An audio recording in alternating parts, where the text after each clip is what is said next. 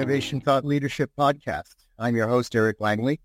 In today's episode, I have the pleasure of introducing Jim Bramlett. Throughout Jim's extensive career, he's worn a lot of hats and played pivotal roles in the success of numerous businesses. As a serial entrepreneur, Jim has founded multiple companies, with his journey leading him to become a Vistage Chair. In this capacity, Jim is committed to helping mid-sized company CEOs and owners thrive professionally and personally. His expertise, guidance, and support brings business leaders together that are seeking growth and development. Jim's also the visionary behind Five String Solutions, technology firm that bridges the gap between shippers and local last-mile carriers. Jim focuses on enabling real-time information sharing and enhancing shipment visibility. So he's looking to revolutionize the logistics landscape there, I would say. Before his entrepreneurial pursuits, he was an executive at UShip and FreightPro.com and as a leading new product development at Yellow Freight. So those give Jim a lot of experience and deep understanding of the logistics and transportation sector. And that was laid the foundation for his own ventures. Furthermore, Jim has shared his knowledge by authoring the insightful book, The Unconventional Thinking of Dominant Companies. In this publication, he provides insights into how businesses can secure a dominant position in their respective markets. Join us in this episode as we delve into Jim Bramlett's remarkable journey and gain valuable insights from his extensive business experience. Stay tuned for an engaging conversation filled with innovation and thought leadership. Welcome to the podcast, Jim. Thank you, Eric. I'm just super excited to be here. That is great. You know, a lot of times when I mention the word Vistage, people don't really know what that means, and like to get an idea of how your experience in transportation and logistics inspired you to become a Vistage Chair, and even maybe tell us a little bit about what that organization does.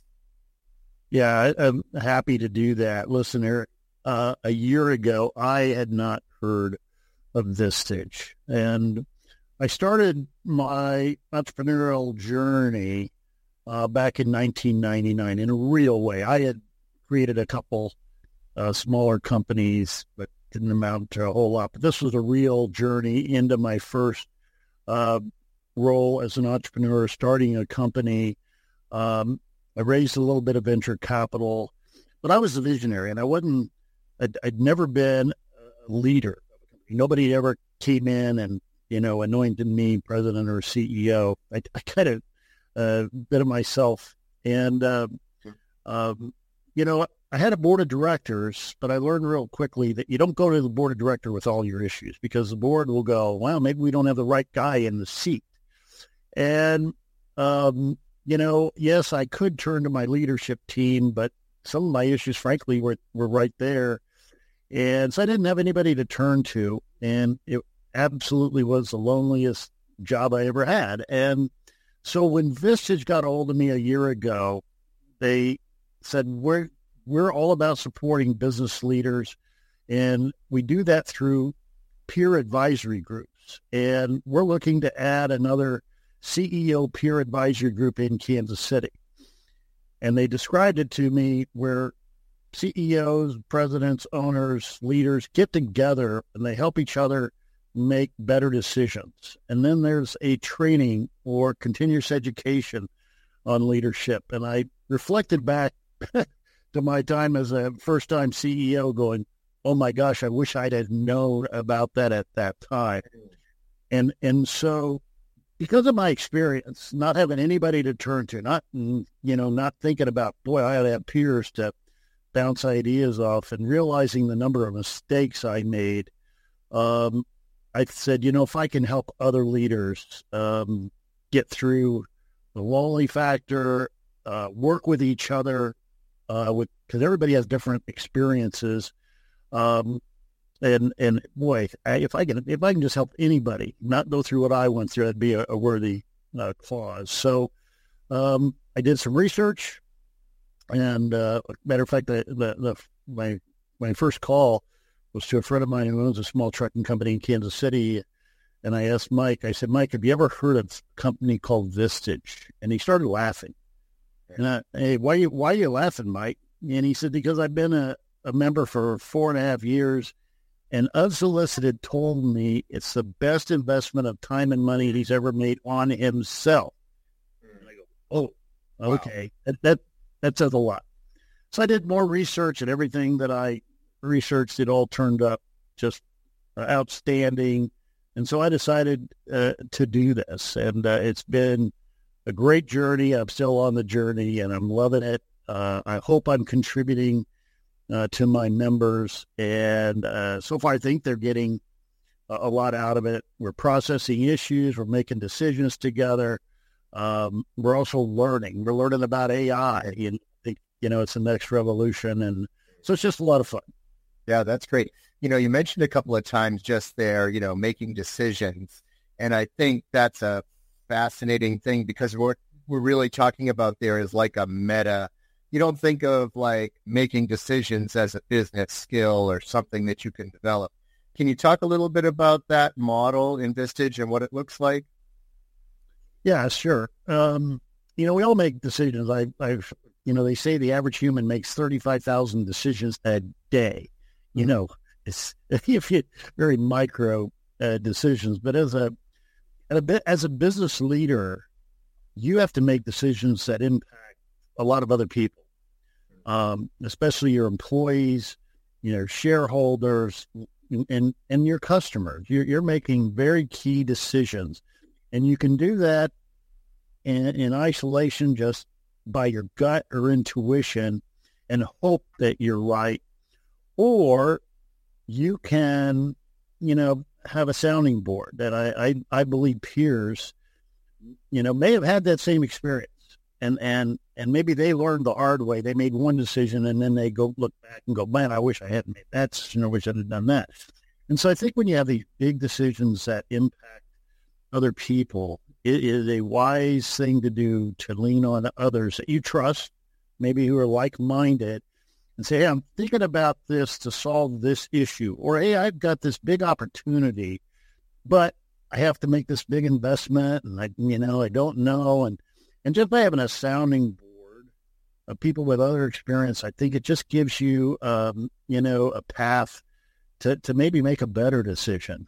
And that's the real power of Vistage. And we spend a full day per month. We gather together, sit in person around a table, and half the day is we go around the room talking about what issues, opportunities, and decisions leaders have.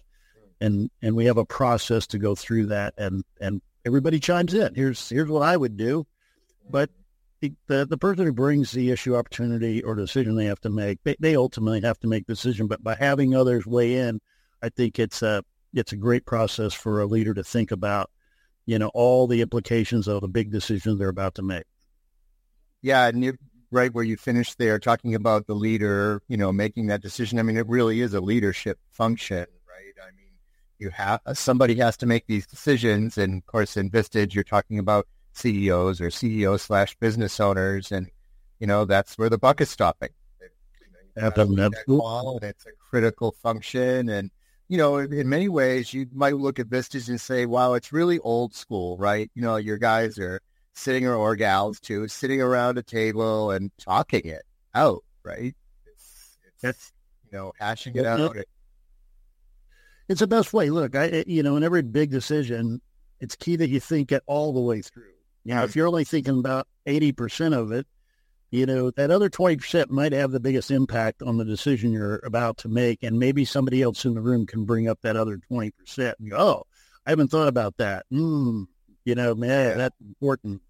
That's where I think getting people around the table, old school, really works. Yep. Yeah. So you get those insights that, could really make a big difference. And that completely makes sense. So, we talk about some of the decisions you can make. And I read your book, which I mentioned in the intro, The Unconventional Thinking of Government and Companies. And you bring up the concept of measuring from a customer perspective what you call the hassle factor.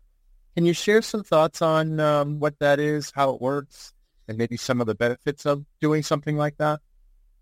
Yeah. So, it's interesting that for some reason, I've had this knack for creating new products, new services, and also starting new companies. I don't know why. I think I challenge, well, why do we do things this way? And why do we do things that way? And, but I really didn't think about how I went about creating this new opportunity, new service, new product, and why. And I really got to thinking about it 4 or 5 years ago. And then I started to examine companies like Amazon and Uber and Netflix and even a couple of local Kansas Cities. And I said, how did they get in this dominant position and how they do it so quickly? And I just started peeling back the onion, and, Amazon's my favorite. And I actually, at one time, I had an interview with them, and I got introduced to their leadership principles.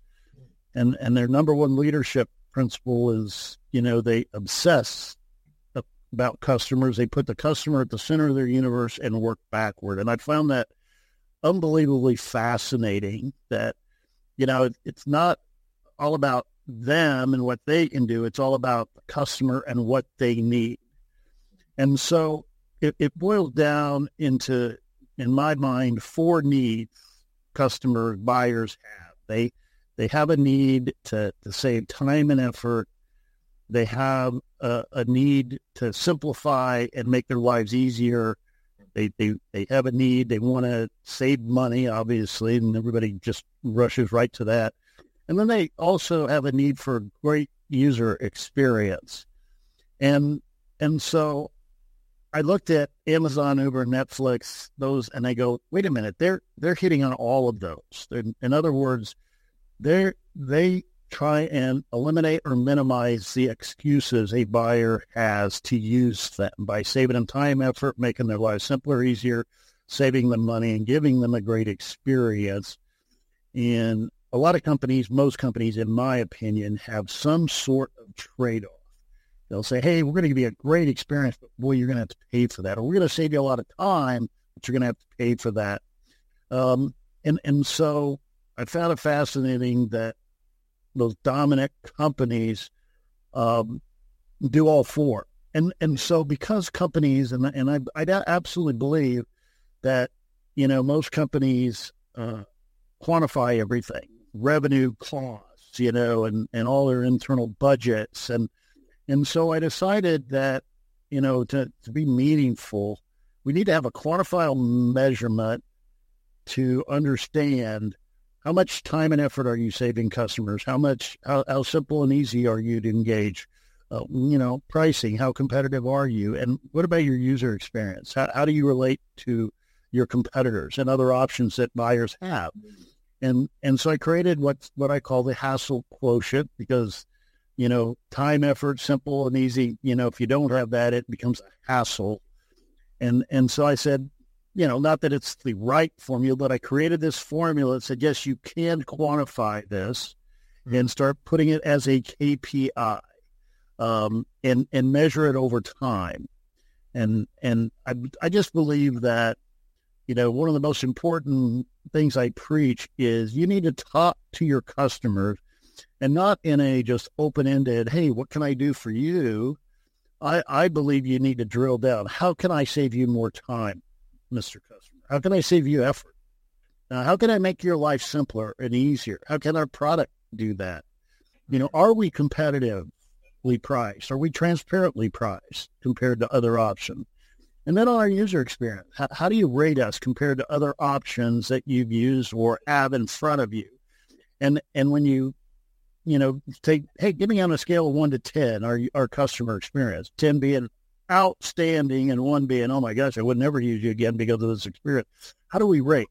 And if companies go to their buyers and customers and start quantifying that, they can put it in a formula like the hassle quotient and constantly then try to improve upon that. Yeah. So these sound like non-financial indicators. And, we all in the business world, when we look at, financial numbers, we're looking at the past, right? Yeah. These are not leading indicators. I mean, they're not telling us what's going to happen. But it seems like if you have something like how is the customer experience trending, which is present moment, and it's trending up, then you could have a financial indicator that in the future is going to make an improvement. What does that look like? What do you see when you look at those KPIs? Well, my story is after 40 some years and working for a lot of other companies, I have yet to go into a meeting where the meeting started about customer metrics. Every meeting that I've ever attended, we always talk about, well, here's our revenue, here's our costs, here's our budget, here's how we're doing to budget, here's all the IT projects, that we have.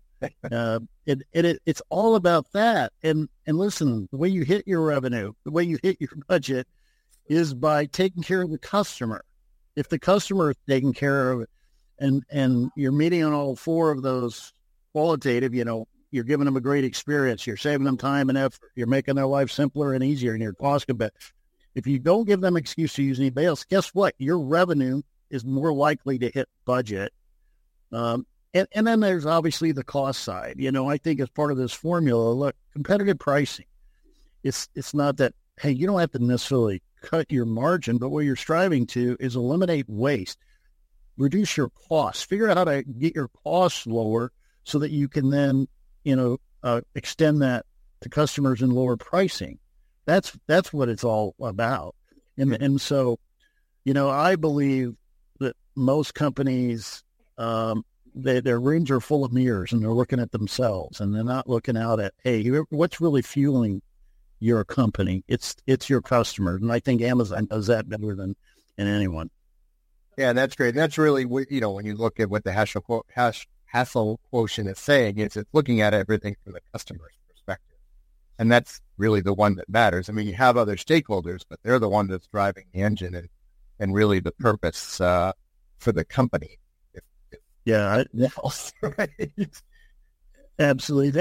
And their number one leadership principle, we obsess about the customer. We put them at the center of our universe and we work everything back. And I love that thought where I believe most companies, they look internally and say, well, what can we do? And what do we do? And let's just do it better. And then they hope that there's some stickiness with the customer. And I think that little philosophy is a major deal and sets Amazon apart from, say, others. Yeah, so it's interesting that you mentioned Amazon. Obviously, a globally amazing organization. I love Amazon. Use them all the time. How does a mid-sized business then try to maybe not duplicate but emulate what Amazon does? How does that work? Because the resources are less, right? I mean, Amazon has a lot of resources and tremendous buying power. But what does that look like for a mid-sized business that maybe isn't in the technology space or something like that, that is local or regional? Yeah, I think it's really, really important for the smaller companies who strive to be like Amazon, to make it more personal. Everybody knows Amazon's a Goliath, and when you deal with Goliath, you're involved in their process. And yes, they may put you at the center of their universe, but the personal touches may not necessarily be there. But I'll give you an example. Like I've been in the transportation and logistics industry pretty much my entire career, and in my last endeavor, as you said, we help enhance the visibility, shipment visibility in the final mile space. Final mile, obviously, with e-commerce has grown tremendously, and everybody likes that Amazon experience because you get to see the visibility of your package or shipment coming to you, and you've got all these milestones. Well, not everybody's Amazon, and so if you're a smaller company, how do you get that visibility to your customers? So that's the kind of technology we use. But my point is, when I started the company and started dealing with a lot of these small final mile carriers, it's like you go out to their website, and to get a quote for their service, they want you to fill out this long form. And I go, wait a minute, I don't want to take the time or the effort to fill out a long form to get a quote. It's just not that. That's when I say, hey, save your customers time and effort. Don't put me through that process to try and use you. Okay. So that's one tiny example. Another one is when I started the company, I wanted to create a referral network of final mile carriers. I knew that a lot of them are very small. They might serve just an individual market, maybe an entire state, but nobody knows who's out there who can help them deliver a sofa or a refrigerator. And there's thousands of these final mile carriers. So I built a referral network. And yes, I knew a lot of them, but I didn't know all. So I go out searching on the web, find their website. You service the state of Oregon. Great. I'd like you to be part of my referral network. What do? I hit Contact Us. And Contact Us, I think universally is a black hole. Nobody would get back to me. And I'm going, I don't get it.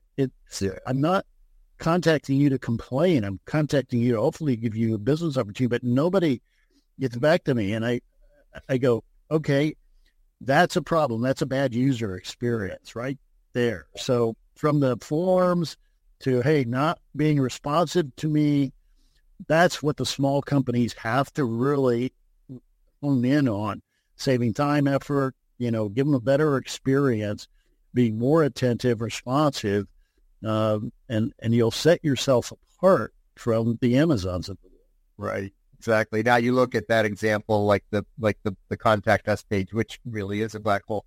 And the modern take on that would be now you have the chatbot, and the chatbot has, maybe it's got some AI, it can answer some of your questions, but there's also that handoff that goes from the automated to the person, and the person just takes over when the conversation needs to be moved to the next level. But your user experience is much better than just filling out a form and saying your data has been submitted.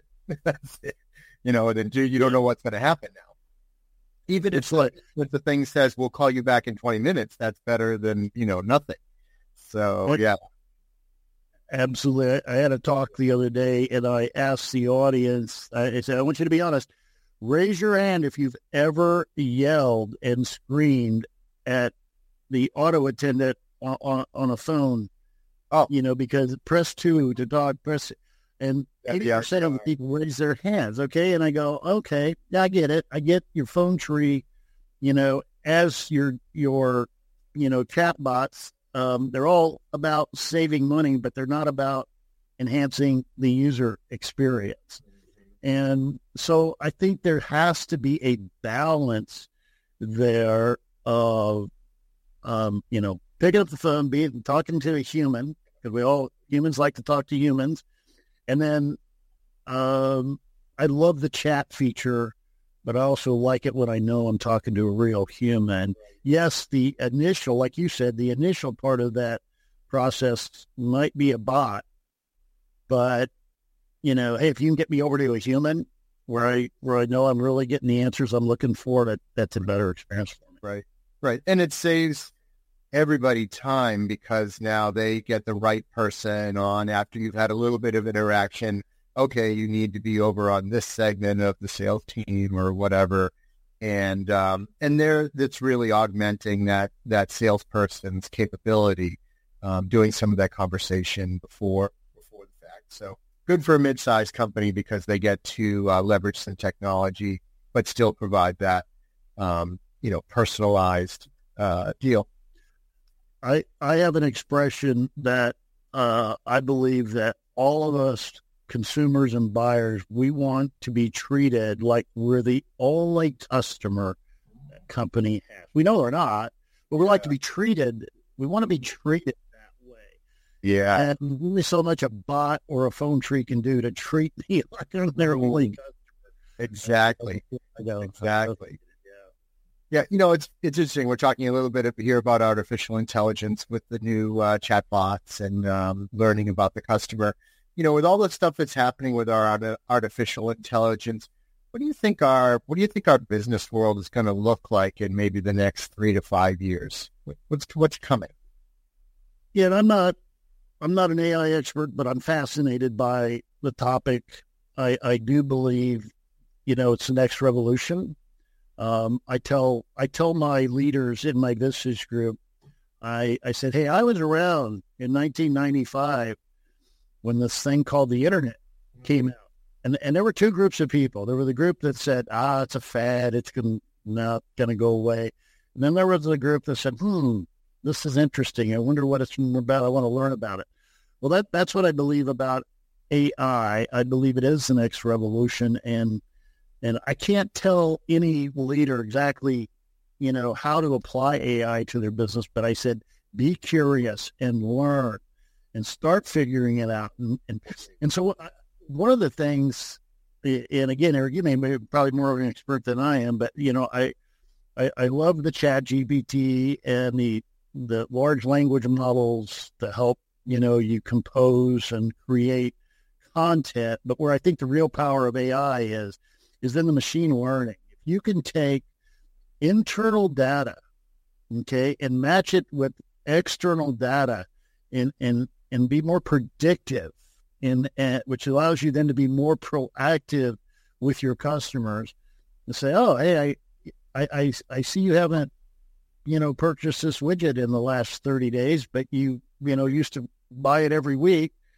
and if you can be more predictive and proactive with your customer base, I think consumers see that as, hey, they're really interested in me.